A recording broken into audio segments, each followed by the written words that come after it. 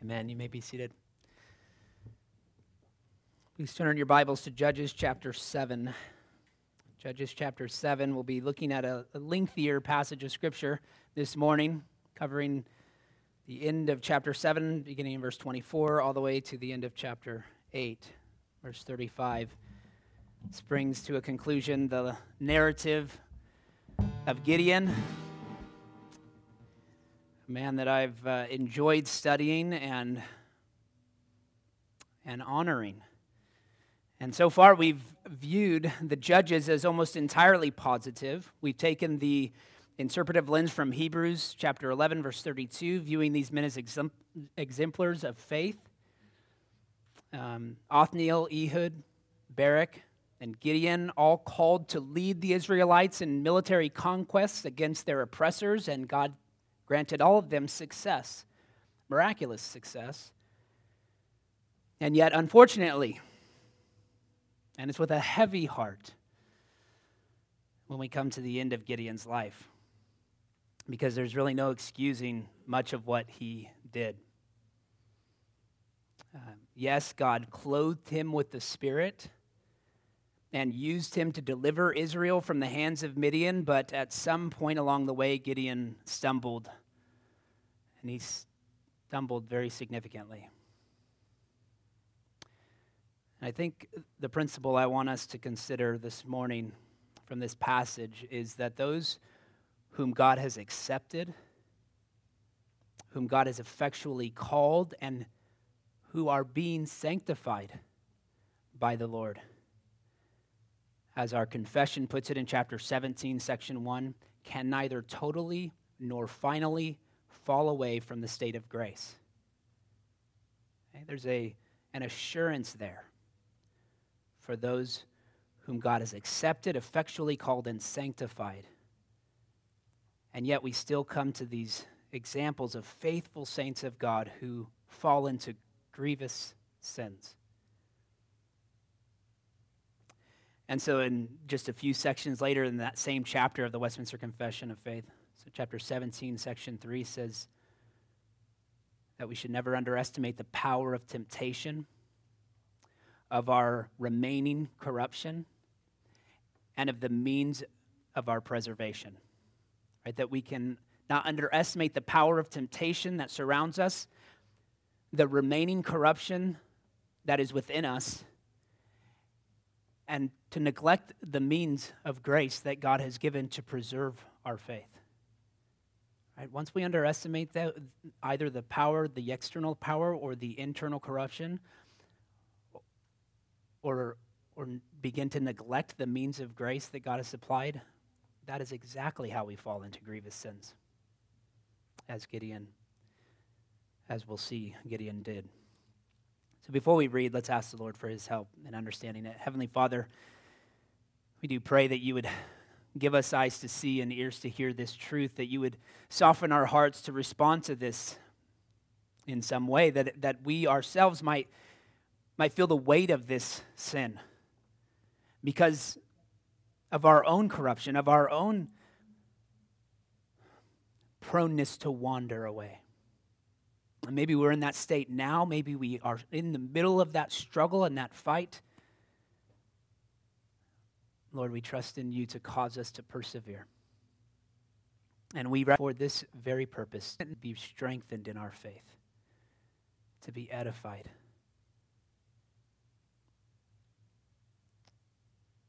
So speak to us through your word this morning. In Christ's name we ask it.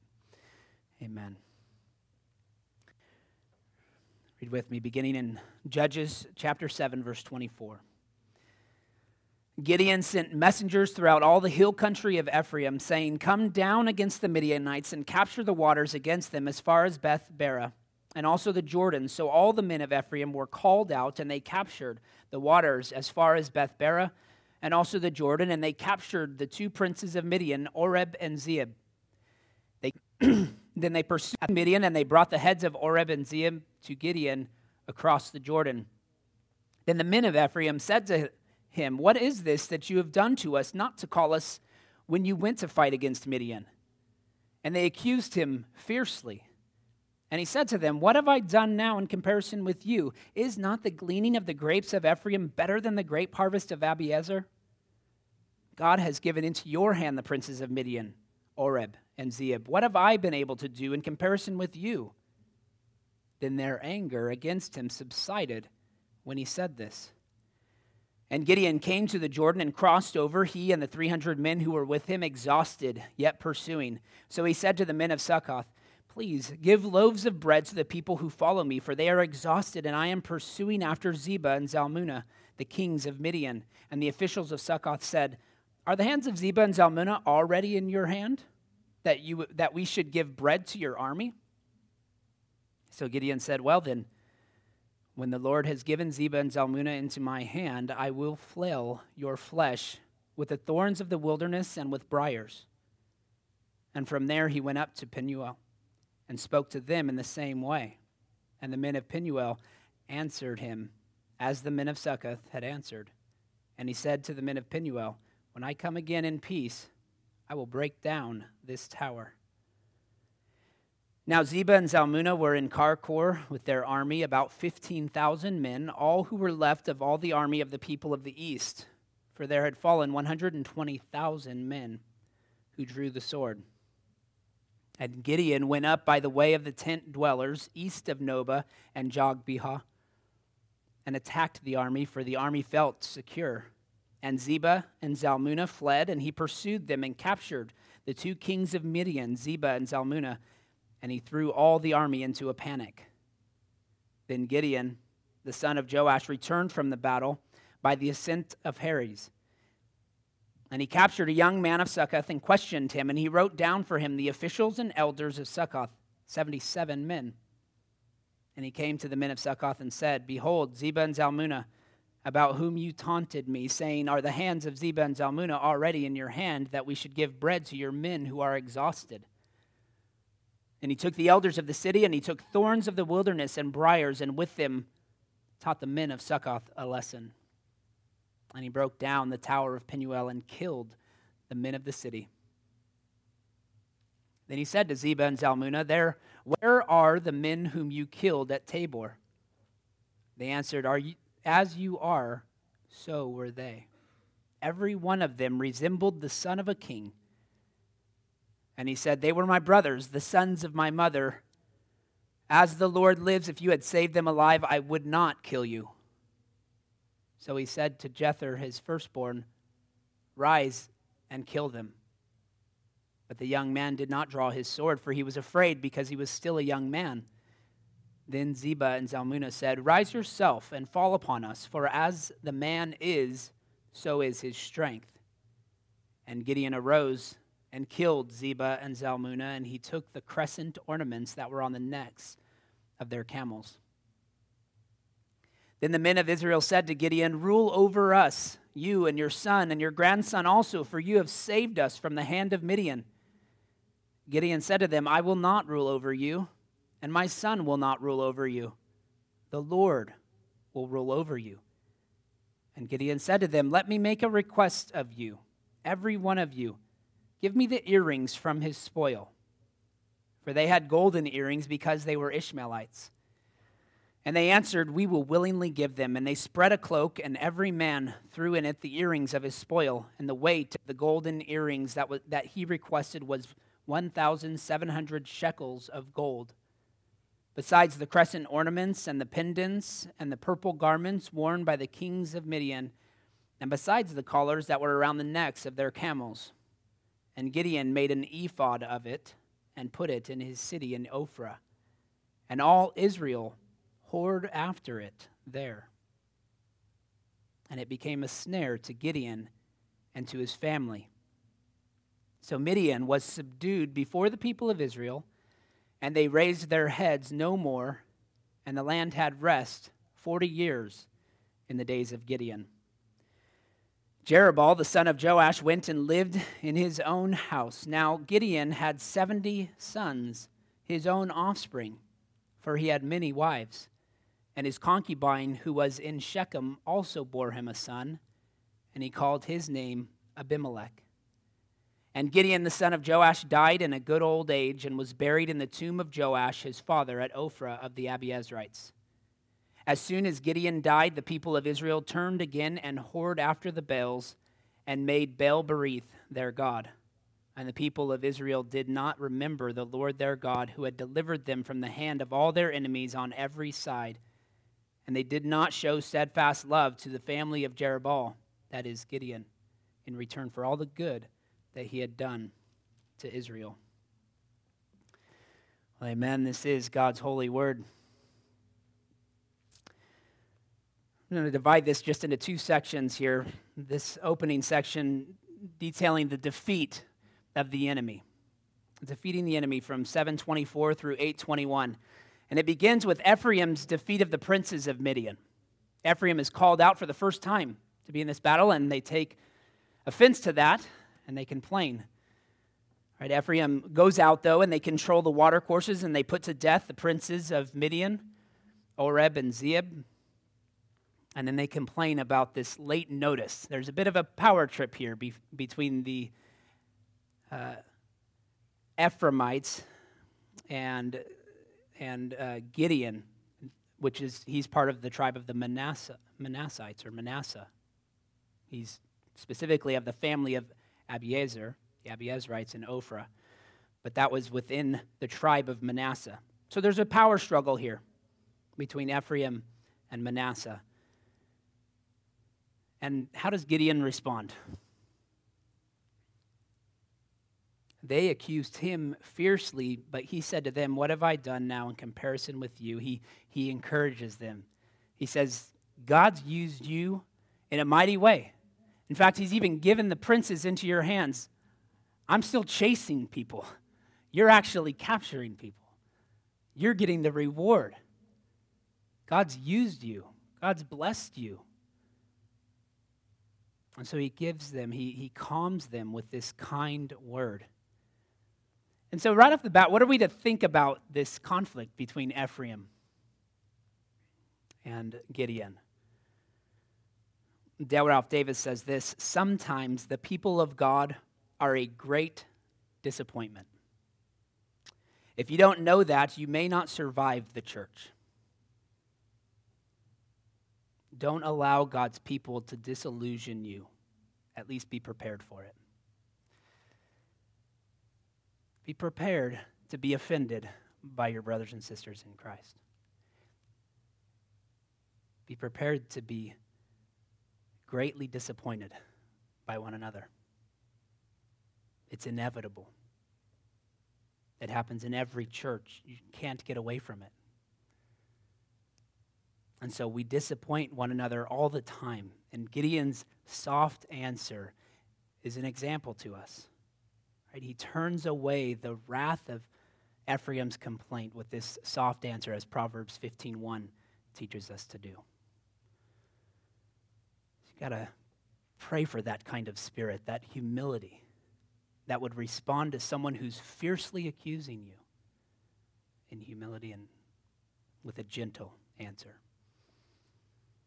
And then we go on to this next section, which is lengthier, but it tells of Gideon defeating the kings of Midian. There's a couple of things in this section. You have Succoth and Penuel denying support to Gideon's army. Gideon and his 300 men have begun traveling, chasing after the remaining troops that haven't slaughtered one another. 120,000 of them have killed one another, and there remains 15,000 of them on the run, with 300 pursuing. Even when he calls out the reserves, as he did at the end of chapter 7, he hasn't combined forces. He hasn't joined his 300 with those tribes, which probably is, tens of thousands of people. He still remains with his 300 troops that God has told him to fight with. And so Succoth and Penuel, they deny their support to Gideon and his army. They refuse to offer bread to his exhausted men. And they say, they're self-preserving at this point. If they support Gideon and his army, then Zebah and Zalmunna are going to turn those 15,000 troops right back to them. and destroy them. And so out of self-preservation, they deny the support Gideon requests. And so as any good commander-in-chief would do, Gideon tweets his outrage in all caps. Actually, that's not in the text. They didn't have Twitter back then, so he's doing it in a different way. Here, Gideon eventually chases and captures Zebah and Zalmunna, and he comes back to settle the score. And this is where we come into some challenging, it's challenging to defend him at this point. I think he begins to foreshadow his son Abimelech, which we'll see very clearly in the next chapter. Was not a man who was praising and serving the Lord in his reign. He starts off here by torturing the leaders of Succoth. He gets all of the names of these men and he teaches them a lesson. It doesn't say that he kills them, although the suffering here that he inflicts is probably more severe than our ESV translation might indicate. It says he took the thorns of the wilderness and the briars, and with them taught the men of Succoth a lesson. You might have this image of people whipping him with thorns. People whipping, Gideon whipping 77 men with a branch or something of some kind. But the language could be interpreted as well as him taking a threshing sledge over the men, laying them down in thorns and threshing them. If not killing them, definitely bringing them to the brink of death. This is no light punishment. And then he does kill the men of Penuel, breaking down the tower, killing the men of the city. So and then lastly, and then we'll come back to this, but he does come to Zebah and Zalmunna, and he begins to address them directly, and it's clear that he's getting vengeance upon them. In fact, he says, if you hadn't killed my brothers, I wouldn't kill you. Well, this is all new to us. We've never heard of this kind of background. God doesn't bring this into the account. He just tells him to go and defeat his enemies. But here now he's brought in a personal vendetta against Zebah and Zalmunna. And he calls his son to kill them. And his son responds much like Gideon did in the beginning, right? With hesitation. He's not ready to do this. He's a young man. And so Gideon does it himself. Now, the first thing I want to point out is that we can give God praise for the capture and the slaughter of Israel's enemies. In Psalm 83, verse 11, it says, make their nobles like Oreb and Zeeb, all their princes like Zebah and Zalmunna. Right, the psalmist here is calling, and this is the Psalm of Asaph, calling for the death of God's enemies, just like Oreb and Zeeb were slaughtered and Zebah and Zalmunna. So this doesn't... What happens isn't the challenge here, but it's Gideon's not to his enemies, not how he treats Zebah and Zalmunna. It's how he treats the men of Succoth and Penuel. Right, that's the most troublesome. Because remember how the angel of the Lord had called Gideon. In chapter 6, verse 14, and the Lord turned to him and said, go in this might of yours and save Israel from the hand of Midian. Do not I send you? He is giving him this confidence to go and to fight Midian. This attack upon Succoth and Penuel is never called for. He was sent to save Israel, and instead we find Gideon torturing and killing Israelites. What went wrong? How could he make such a drastic mistake? Maybe mistakes a mischaracterization of it, because he's very methodical in his exacting revenge upon them. Yes, Succoth and Penuel were selfish. They were inhospitable. They feared God's enemy more than they feared God, and yet they weren't the enemies. They were part of the covenant people. And I do not believe Gideon had the authority or the encouragement or the leading from the Spirit to do what he did. And that leads us to a question. Had the Spirit of the Lord left him at this point?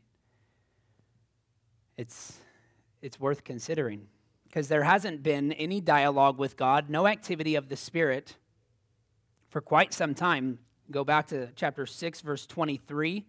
You see then Gideon, but the Lord said to him, "Peace be to you, do not fear, you shall not die." Verse 25, that night the Lord said to him. In verse 34, but the Spirit of the Lord clothed Gideon. And verse 36, then Gideon said to God. So there's this dialogue back and forth between Gideon and God and the Spirit clothing him. Verse 39, then Gideon said to God, let not your anger burn against me. And he's asking, he's still in this fleece test. Chapter 7, verse 2, the Lord said to Gideon, the people with you are too many. He dwindles down the army. Verse 4, and the Lord said to Gideon, people are still too many. He's continuing to communicate to him exactly what he's to do. Verse 7, and the Lord said to Gideon, with the 300 men who laughed, I will save you and give the Midianites into your hand. Once again, nothing about his having to fight his own people. And then in verse 9, that same night the Lord said, arise, go down. So that's the last we hear of Gideon dialoguing with the Lord. Verse 9 of chapter 7. And he receives the victory very miraculously, or at least a significant portion of the victory. 120,000 of the 135,000 have been wiped out by themselves. And now he's mopping up, he's finishing up the work. And so it would seem that in his response here, in his turning against Succoth and Penuel, that he's beginning to neglect the means of God's preservation, as the confession mentions in chapter 17. Right, that he's begun to neglect the means of preservation. What was that? It was the open communication and dialogue that he has had with God throughout, and the guidance of the Spirit, the dependence he had upon the Spirit's leading. He now seems to be acting on his own. He's become presumptuous of the Lord's favor rather than continually leaning upon him. And so the big picture here, in the grand scheme of things, what we are to see here is that ultimately we need a better judge than Gideon. Right? We need a judge who would be willing to endure suffering, not inflict it. Right? So Gideon's retirement serves ultimately as a failed picture of leaving a legacy, because he goes on from there to what can only be described as even greater sins. And I think it's mixed here with some good intentions. This is another section that we see some positive things, just like we saw in his response to Ephraim, right? Something to be commended. We'll see some of that here in his initial response to the request for him to be king, right? He rejects that request to be Israel's king, and the question is he being noble there, or is he showing some kind of false humility? I do think he's attempting to speak what he knows to be true, that the Lord is your king. He lives in a house, not a palace, according to verse 29. Right, he retired living in his own house. And yet his influence was significant from this ephod that he sets up. Gideon, verse 27, Gideon made an ephod of it and put it in his city in Ophrah. And all Israel whored after it there, and it became a snare to Gideon and to his family. So he has a significant influence that people are wanting to follow what he does. He's giving them an example. So what is this ephod? Well, he takes what amounts to about at least 43 pounds of gold. And that's, you can continue to add to that the collars that he took from the camels' necks and the pendants and purple garments that were worn by the kings of Midian. All this gold that's been added to the 1,700 shekels of gold earrings. And it's anywhere from 43 to 75 pounds of gold here that he's used to create an ephod. What is an ephod? You got to turn back to Exodus chapter 28.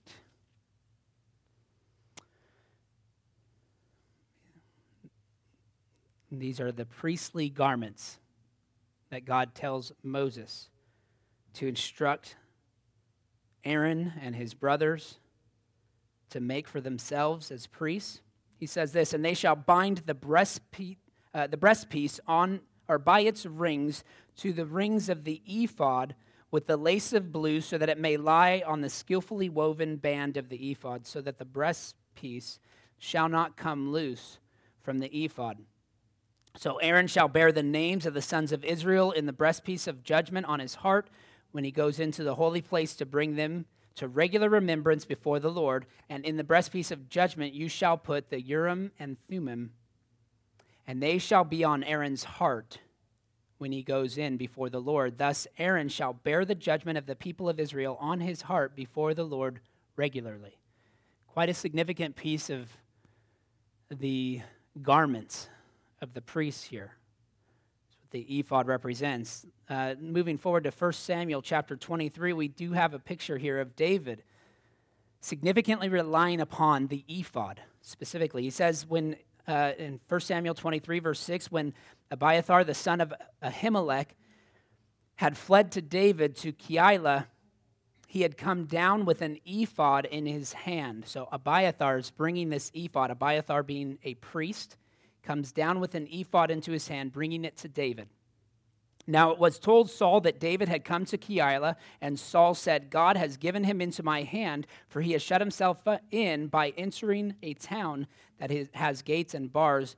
And Saul summoned all the people to war to go down to Keilah to besiege David and his men. David knew that Saul was plotting harm against him and said to Abiathar the priest, bring the ephod here. Then David said, O Lord, the God of Israel, your servant has surely heard that Saul seeks to come to Keilah to destroy the city on my account. Will the men of Keilah surrender me into his hand? Will Saul come down as your servant has heard? O Lord, the God of Israel, please tell your servant. And the Lord said, he will come down. Then David said, will the men of Keilah surrender me and my men into the hand of Saul? And the Lord said, they will surrender you. So what is he doing here? He's got the ephod and he's coming to it for direction, and he's using it as a resource to cry out to God for guidance. Right? He's using it for the means in which it was meant. He's depending upon a priest to give him direction. So through this priest, he might call upon the Lord. Again, we see the same thing happening in chapter 30, verses 7 through 8. And David said to Abiathar the priest, the son of Ahimelech, bring me the ephod. So Abiathar brought the ephod to David, and David inquired of the Lord, shall I pursue after this band? Shall I overtake them? He answered them, pursue, for you shall surely overtake and shall surely rescue. So the principle is that what David is doing here is not condemned. In fact, he's getting direction from the Lord, and he's doing this process throughout to show his dependence upon the Lord. There's nothing wrong in this, at least on the surface of what Gideon is doing here, because it would appear that to be similar to what David has done. But the problem comes in the text of Judges itself, where we read that after he makes this ephod, all Israel hoard after it there. That language is of a false worship. They're whoring after it there, and it has become a snare to Gideon and to his family. So this image that's been set up has really become an idol. And the idea that it's ensnared Gideon would indicate to me that Gideon intended it to be used in this way. Or at least he fell into the same exact sin. It might have started up with good intentions, but it didn't end there. This idolatrous worship ultimately led back to Baal worship immediately following Gideon's death. As we've seen time and time again, as soon as a judge dies, the people fall back into worshiping the idols of their neighbors. So Gideon's come full circle. He began by destroying idolatry in Ophrah, and then he ends by establishing idolatry in Ophrah. Isn't that remarkable? Gideon was an inconsistent leader. He had a public persona that in the end did not match his private practice. That wasn't always the case, but at the end of his life, that is true. He acts like a secular king, and as Deuteronomy chapter 17 spells out in verses 14 through 17, he breaks many of the things that God said the kings of Israel should never do. He's ruthless toward the Israelites. He has a personal vendetta against his enemies rather than just exacting justice. He justifies his actions as royal assassinations. He makes ridiculous demands of his son. He establishes this creative approach to worship that was clearly outside of his calling. He was not a priest, even if he, had good intentions to begin with. It ends up ensnaring his own family. He establishes a harem of wives. He names his son Abimelech, translated as "my father is king."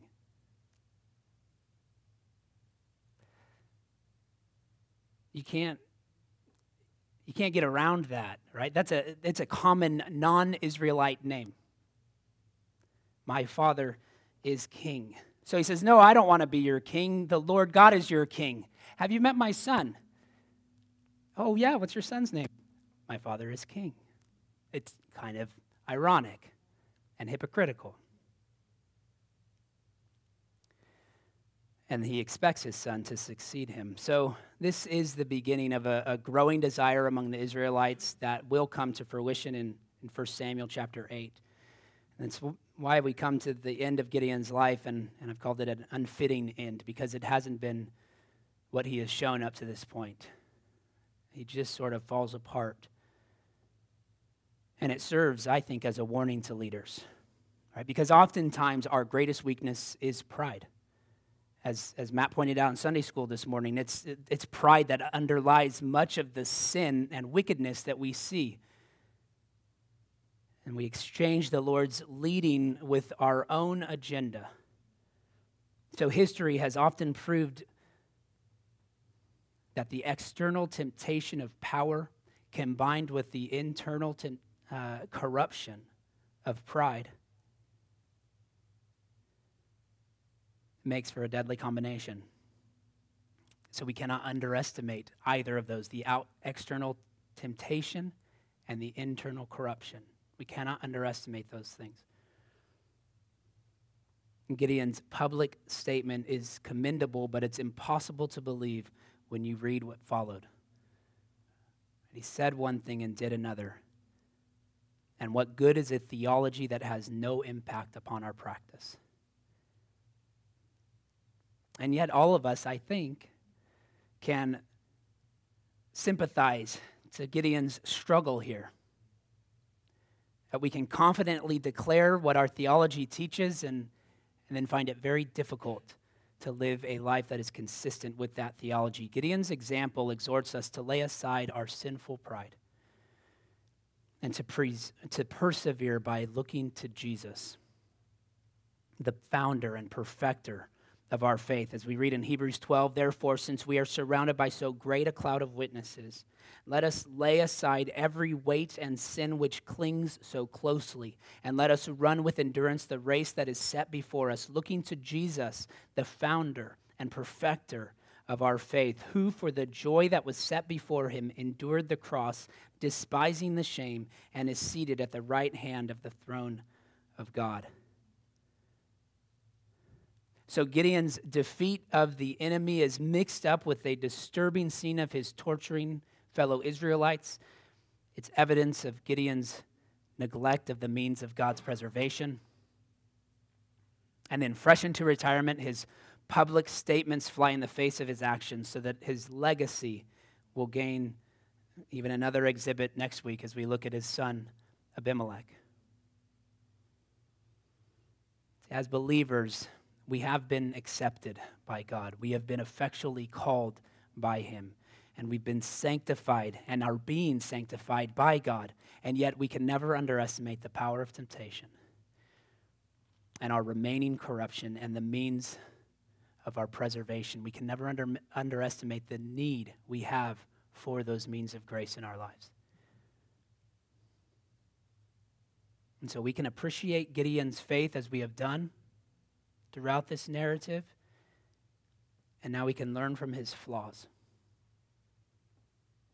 But we must look to Jesus alone to find rest. Amen. Let's pray. Heavenly Father, we thank you